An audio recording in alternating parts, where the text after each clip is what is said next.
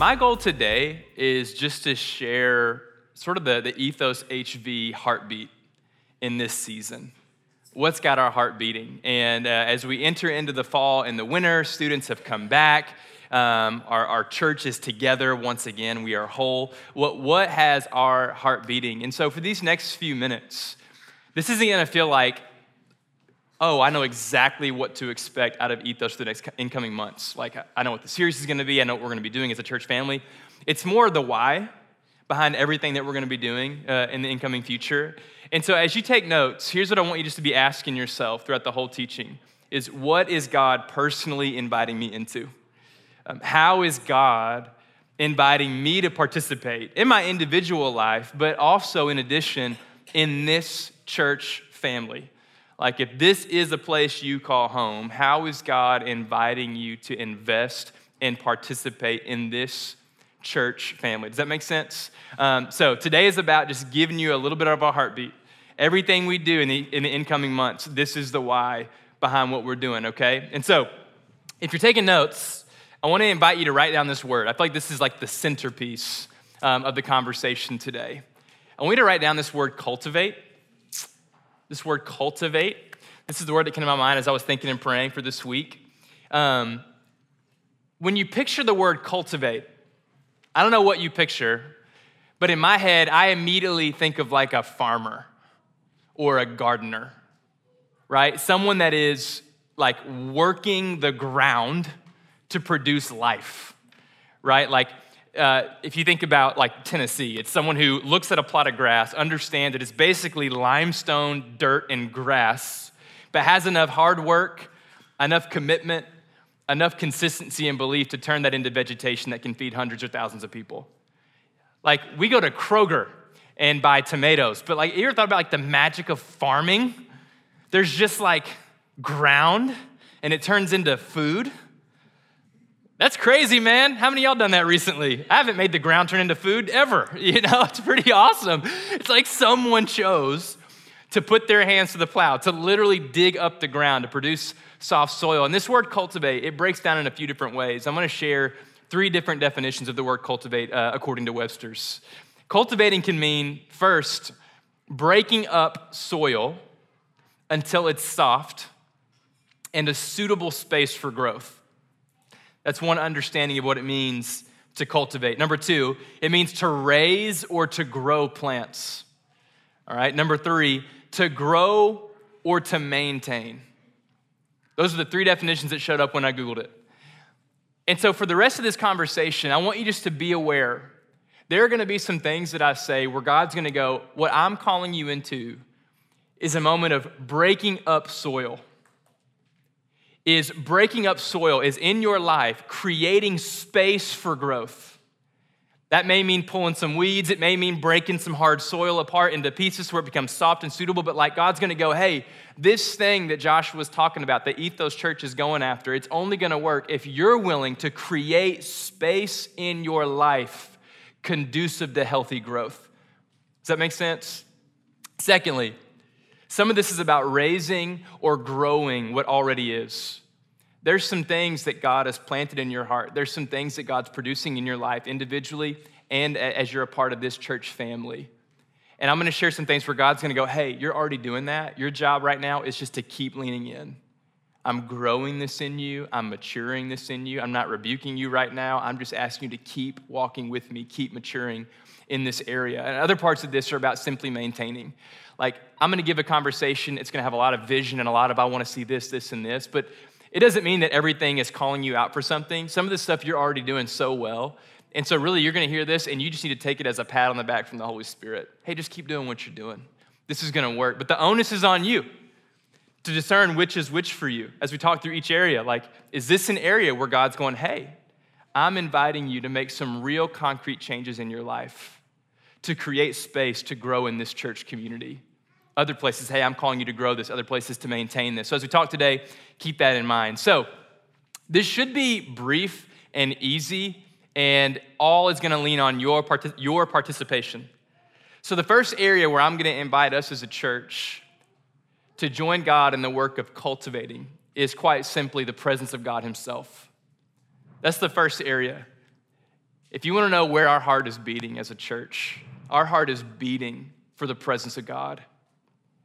We want God's presence in this space. And we want to, in the Sunday container, in house church, and how we disciple you as you live your individual life, we want to prioritize God's presence, not just with words, but hear me, with action.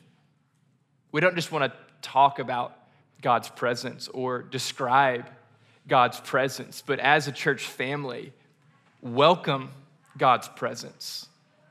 Sit in God's presence. Slow down in God's presence. Right here together in each other's presence.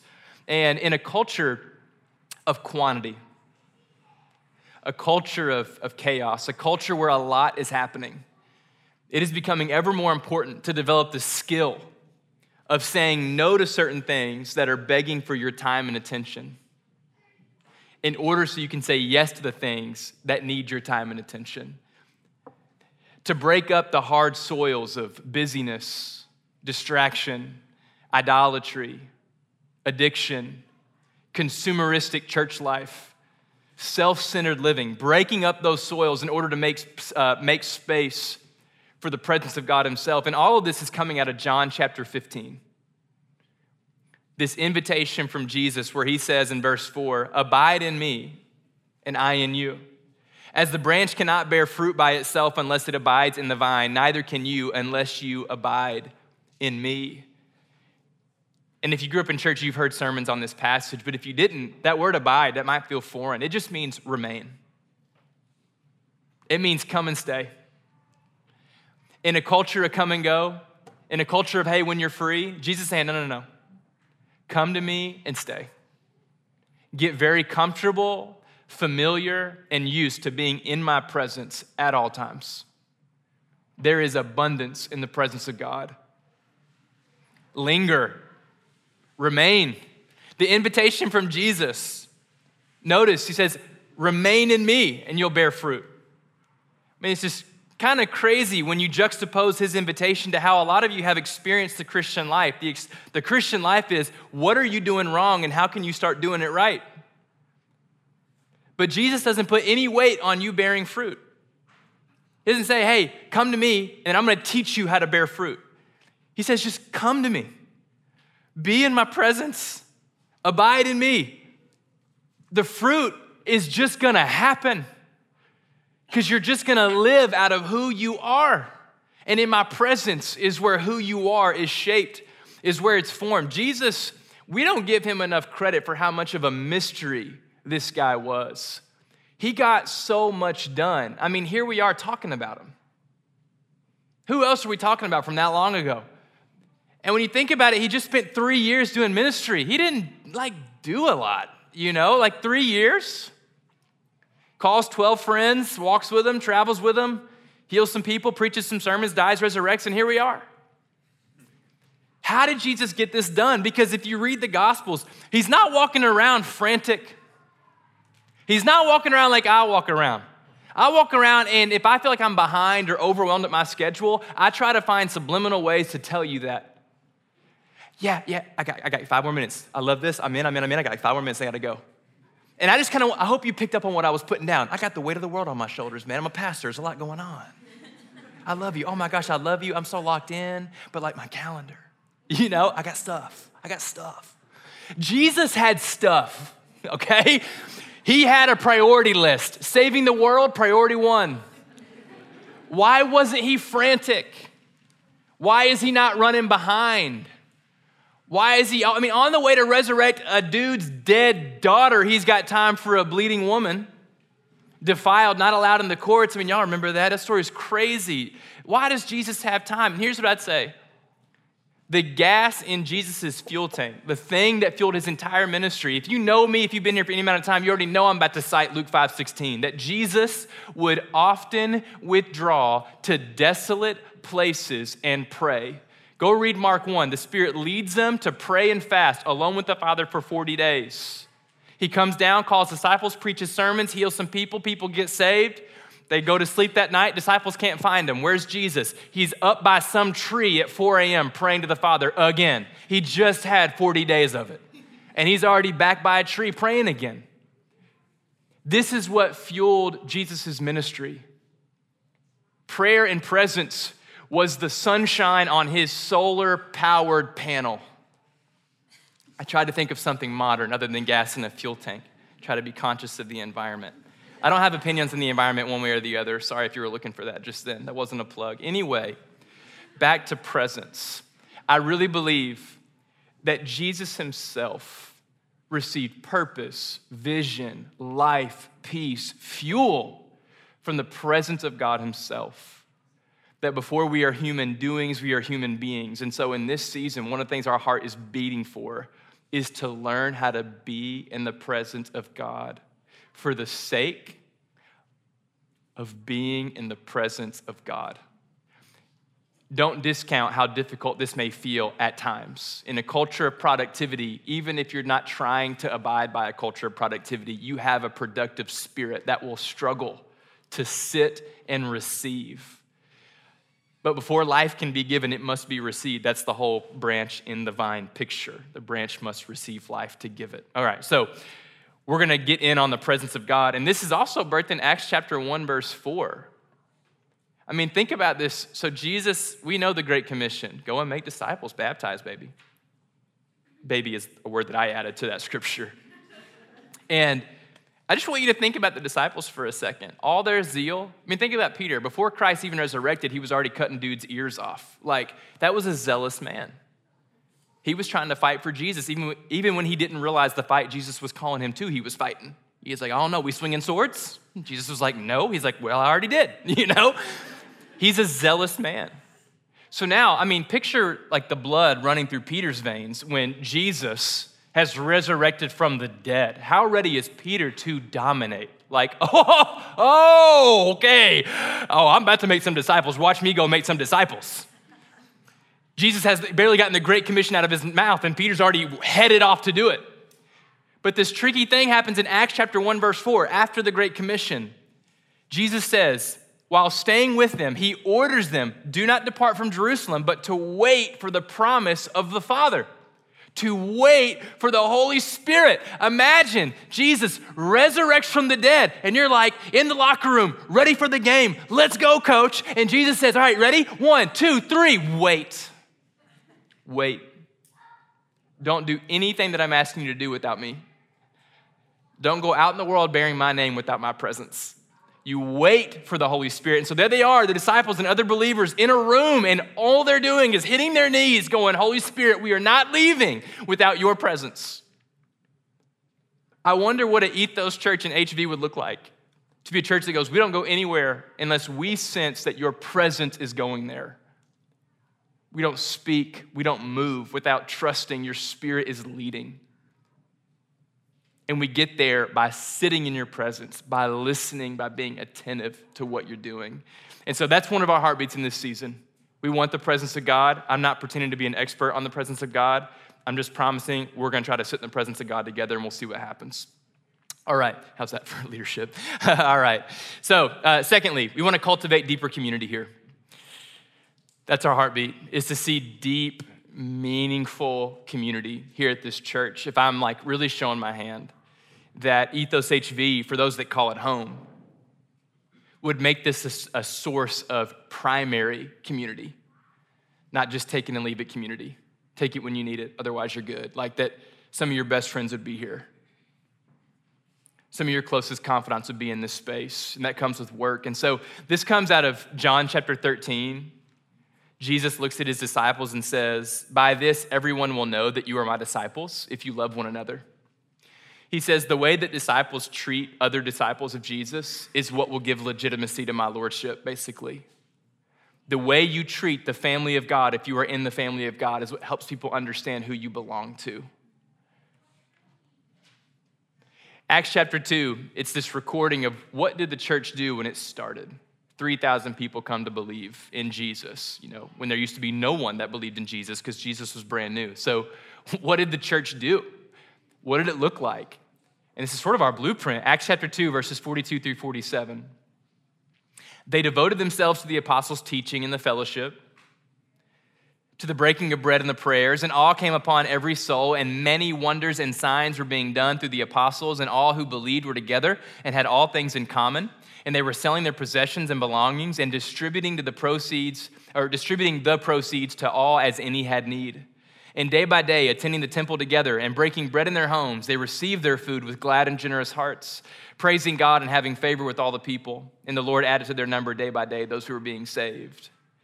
So this first community of Jesus, it was marked by a deep love for God, his word with worship, but it's also marked by this peculiar, selfless, loving community that as any need arose within the community, it was met immediately. If you have a need and I have it within my means, or we together have it within our means, we meet the need. It's it. There was this generosity. And so we're aiming to go deeper as a community in two ways. I'm going to get into needs in a second, but first, I want to encourage us to be a church family that prays together more proactively. Sometimes I think we treat praying in public spaces the way that our parents treat counseling. It must mean something's wrong, right? Like anyone else have parents that had to learn, hey, counseling doesn't just mean something's wrong with you. For the record, something's wrong with all of us, but growing up for me, counseling had this connotation until we all learned, oh, for those that need it, counseling is just helpful. For those that don't think they need it, it will still be helpful. It can be helpful. It's not God, but I mean, certainly it can help you process some stuff, right? We know this. We benefit from this age. We've redeemed the idea of counseling, but I still feel that we struggle with this understanding of prayer. I feel like we treat prayer like if a 7-year-old got a brand new bike for Christmas and was like, do I have to ride it? It's like, that wouldn't happen. A 7-year-old knows a gift when they see one. This bike is meant to be ridden. Surely this is fun, right? And I feel like in this church family, like we need to redeem, well, no, God has already redeemed what prayer is. We just need to realize prayer is awesome. We need to pray more. I think about Acts chapter 4. The disciples have just been threatened by the same people that killed Jesus, and they've been threatened that they'll be killed as well. They're released from prison for preaching the gospel. They come to their other brothers and sisters in the faith, and together they begin praying for one another. And here's what they pray. Lord, look upon their threats and grant to your servants to continue to speak your word with all boldness, while you stretch out your hand to heal, and signs and wonders are performed through the name of your holy servant Jesus. When they prayed, the place in which they were gathered together was shaken, and they were all filled with the Holy Spirit and continued to speak the word of God with all boldness. So the disciples are threatened. They need confidence. They need boldness. They need encouragement. And their strategy A to receive those things is to gather with brothers and sisters that believe in Jesus and say, hey, will you pray with me? And I just want to invite you to imagine, I think this is within the reach of Ethos HV, that this can be a space when you're down and out, when you're frustrated, when you're lost, when you're confused, when you're discouraged, when you're lacking confidence, whether in your walk with God or some other part of your life, that you go, man, if there's no other place on earth, this is a place where I can freely tap someone on the shoulder and go, I need you to go before the Lord on my behalf right now. That this is a place where you feel free to walk in going, Lord, is there anyone I can minister to? Lord, I've had a good week, but I know that's not everybody. God, give me eyes to see. Could someone in here use my encouragement? And not just my nice words, which are powerful, but my prayers. That this could be a space where you feel comfortable coming in and having someone put a hand on your shoulder, or you putting a hand on someone else's shoulder and going, Father, we come before you on this brother or sister's behalf, and we intercede on their behalf, where the family of God goes before God on behalf of their family in this space. And I just want to go ahead and invite you, let's normalize the act of praying for each other out loud in this space. Whenever. Literally whenever. You will not offend me if during my teaching you are praying for someone. I will not call you out. I will not feel disrespected. I will feel like God is being honored. That's how I feel. The first set of worship is begging for you just to go pray for somebody for 10 minutes. This weather, Go have yourself a prayer session on the porch, man. It's begging for it. Just come back for the teaching. I worked hard. I'm kidding. Don't. Pray. After teaching, during communion, if you want to break up okay, we're going in a circle. What'd you get out of the sermon? Okay, here's what I got. Here's what I'm praying for. Whatever. If you want to break up that part and go, hey guys, look, I know the question. I actually need prayer for real. Can we press pause and actually really, let's pray this thing out. Do that. Let's normalize prayer. All right. Lastly, we cultivate deep community by meeting needs. Cultivating eyes and ears for others. This Acts 2 story is a story of a group of people that didn't just think generously or contemplate and discuss generosity. They lived generously. They took of what was theirs, their possession, and they gave it away, so they no longer had it anymore, to give to someone else in need. This is one of the most remarkable trends of the church. This is one of the key reasons why I think the Lord added to their number daily. I think communities around them started seeing a ridiculous and illogical generosity that was marked by peace and joy somehow. Families are just giving away their sense of security to help someone else feel loved, and they didn't seem afraid. They seemed full of joy, in fact. I believe this is some of the things that bore witness to the community around them. This is the reason that people around them would go, look, I don't know who they believe in, but I'm going to figure it out because something different is happening in this community. I believe the generosity of the church indirectly, yet maybe directly, leads to salvation. And so giving you full permission, may you be the most generous version of yourself within this church. That as you see needs arise, that you don't pass it off to your neighbor, to the pastoral team, but you go, how can me and my community help meet this need? And that's on any level. If someone comes in here needing friendship, needing genuine relationship, needing someone to give their time to invest in them, needing words of encouragement and confidence, may this be a space where they walk in and they find a host of people going, I am looking for those people. Lord, show me someone in need of friendship because they're going to find it. Show me someone in the need of verbal encouragement. They're going to find it. Show me someone that needs me to come sit by them and sit with them the whole gathering and then take them out to lunch. I'm in. I am in. We have so many people in here that came here by themselves, didn't feel seen and known, but they felt it here, and now they call this place home, and now you're just a regular. You walk in here like you own the place, which is such a gift. There's more former yous that need you to help them make this feel like home. If it's mental, people are coming in here carrying anxiety, fear, depression, insecurity. There's trauma, there's pain, there's heartbreak, there's long suffering. How can we be a community that has eyes and ears? God, show me who's hurting. Show me who's breaking. Show me where the pain is in this church and help us to be a community that meets those needs for the long haul with no timeline on your healing. Anyone else ever felt that? Man, I've prayed for this one thing that won't go away and it's been 6 months. Am I allowed to keep asking for prayer for it? Yes. Yes. We're here. Come hell or high water, we're praying, baby. We got to pray for 20 years. We're praying this thing out. May this be that kind of a place. May this be a place when there's spiritual need. I've got questions around God. I need discipleship. I need mentorship. I need someone to let me wrestle with doubts. I need a place where I can confess sin. And it ain't light sin, I've been kind of prioritizing my phone too much. It's like I am lost in darkness sin. May this be the first place you think to bring that to the light, knowing you will be received with the kindness and the joy of Jesus.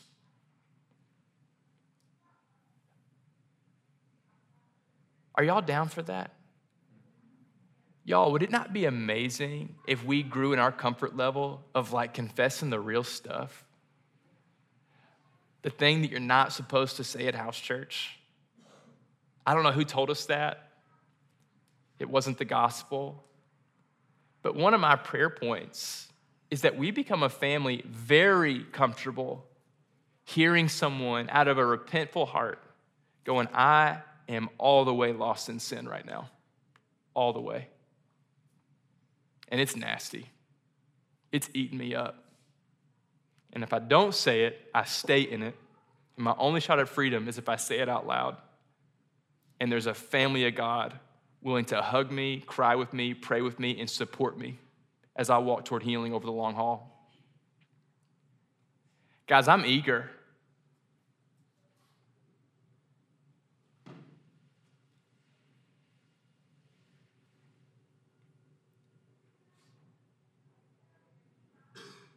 there can be something weird with how abnormal it is to confess the ugly of life. In general, because we're insecure, it's vulnerable. We want to be, outside of like church stuff, we want to be put together. We want to put our best foot forward, especially in the public sphere. Are you guys a mess? Is anyone else a mess in this room? Y'all, I'm a mess. Like, I'm trying.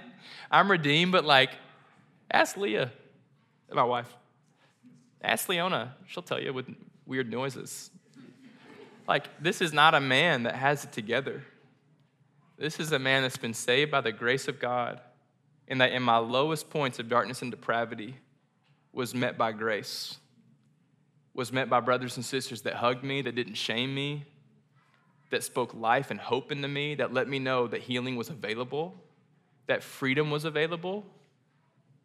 And so I'm praying, like, Lord, in your name, if there's cocaine addiction, if there's sex addiction, if there's money laundering, I don't know. Some of y'all are successful business people. I don't even know what money laundering is. Is that what business people struggle with? I don't know. If there's tax fraud, we're laughing. Hey, one of y'all's in here like, oh, out of all the sins I thought I'd be called out for today, I got called out for tax fraud. Yep. And going like, guys, here's a good prayer for you. God, will you help this to be the safest, just the best place for sin to come to the light, to find healing. The victim of your sin is you. That's the lie. What are they gonna think? Dude, no. It's your freedom on the line. We want you free. Christ wants you free. And that starts with being able to go, I have needs. I can't get out of my own way. I can't stop choosing this thing that's bringing death to my doorstep, and I need help. And I pray that this space, you go, if I need help, I can say it here. I tangent longer than I intended. All right, so whatever the need, let's be people that meet needs. And I just want to speak to something, and I really am about to wrap up. I recognize what time it is. Hold on. Yeah. Let's talk about a tension between discipline and intuition, because being selfless and having eyes and ears for the needs of others can almost feel intuitive. It feels like some people are just kind of like that. They just like notice others. And I just want to speak, that's not real. You can discipline selflessness. You can train your eyes and ears to see and hear the needs of others. So let's not pass this off to the people that seem to be more prone to being selfless. I'm asking you, if you call this place home, be a selfless person. Train yourself to have eyes and ears for the needs around you. If everyone in this building goes, I've got needs and I hope someone can meet them, no one's meeting needs. Everyone's just aware of their own.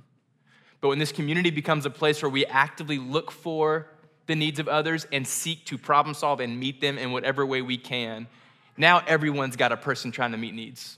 Does that make sense? So let's lean in to being a selfless church, proactively looking for the needs of others, and then going, how can I help meet them? Okay. As we try to cultivate God's presence, as we try to cultivate deeper community, I'm going to end us with a tension that exists in our culture that I want to just name very clearly. Commitment comes at a cost. And guys, commitment comes at a cost. You may know this. You may kind of know this. You may not know this at all. You need to know this. There is a cost to committing. But the more invested in this church family you are, the more you're going to get out of it, and the more this family will become. I remember talking to a friend of mine. He worked in Franklin, full-time, pregnant wife, busy schedule, a lot going on. But I'd also heard about this men's Bible study on Thursday nights that was just killing it. Just all these men just coming alive in Christ, leading other people to Jesus. It's just going down. They're doing obnoxious stuff. They're like lifting weights, eating food, and then Bible studying. I mean, just so bro, you know. But whatever, man. You know, let's measure the fruit. It's freaking working. So I was like, all right, I got to get my guy to come to this Thursday night thing. But here's the reality. He's got a pregnant wife at home. He drives 30 minutes one way to work. So from 8:30 to like 5:30, he's already, that's gone. 8:30 to 5:30 is gone. And he spends his whole day talking to people on the phone the whole time. So, he's mentally drained, emotionally drained, physically drained. He's got a pregnant wife. He's got a family he's trying to spend time with. So what do you think sounds good as he ends his day in Franklin at 5 or 5:30? Going to a men's Bible study or going home to the couch with his family, right? So I was just talking to him like, man, let's just name the cost. It is such a hurdle to leave work in Franklin and go, instead of going home to my best friend and a warm meal, I'm going to go hang out with a bunch of dudes who are going to be all riled up from working out together. There's a cost. Here's what I believe. The reward far outweighs the cost. While it costs him, he's also going to be surrounded by people that love him, that instill confidence in him, that encourage his walk with Jesus. When he shows up to that space, there's going to be an environment full of reverence and worship and prayer. He's going to be surrounded by men challenging him to be a better husband, a servant, a selfless man, walking with God, serving his household, serving the people he works with, pouring life into him, reminding him to drink from the well that Jesus has offered him and nowhere else, to receive the abundant life with the Holy Spirit. Like, the reward is greater. All the stuff that's available to him on those Thursday nights, that is going to fuel his home life. It's going to fuel his work life.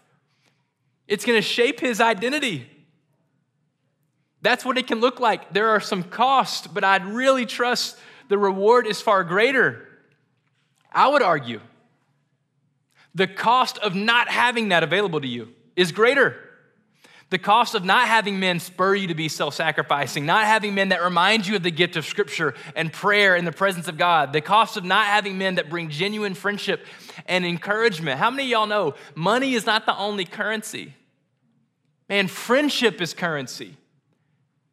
A spiritual community marked by depth and love for God, that's valuable in this life. That stuff matters. And so my encouragement to you is to commit. If this is your home, to make it your home. If this is your community, to make it one of your, if not your primary community. Like, a part of becoming an adult is learning to say no to good things so you can say yes to great things.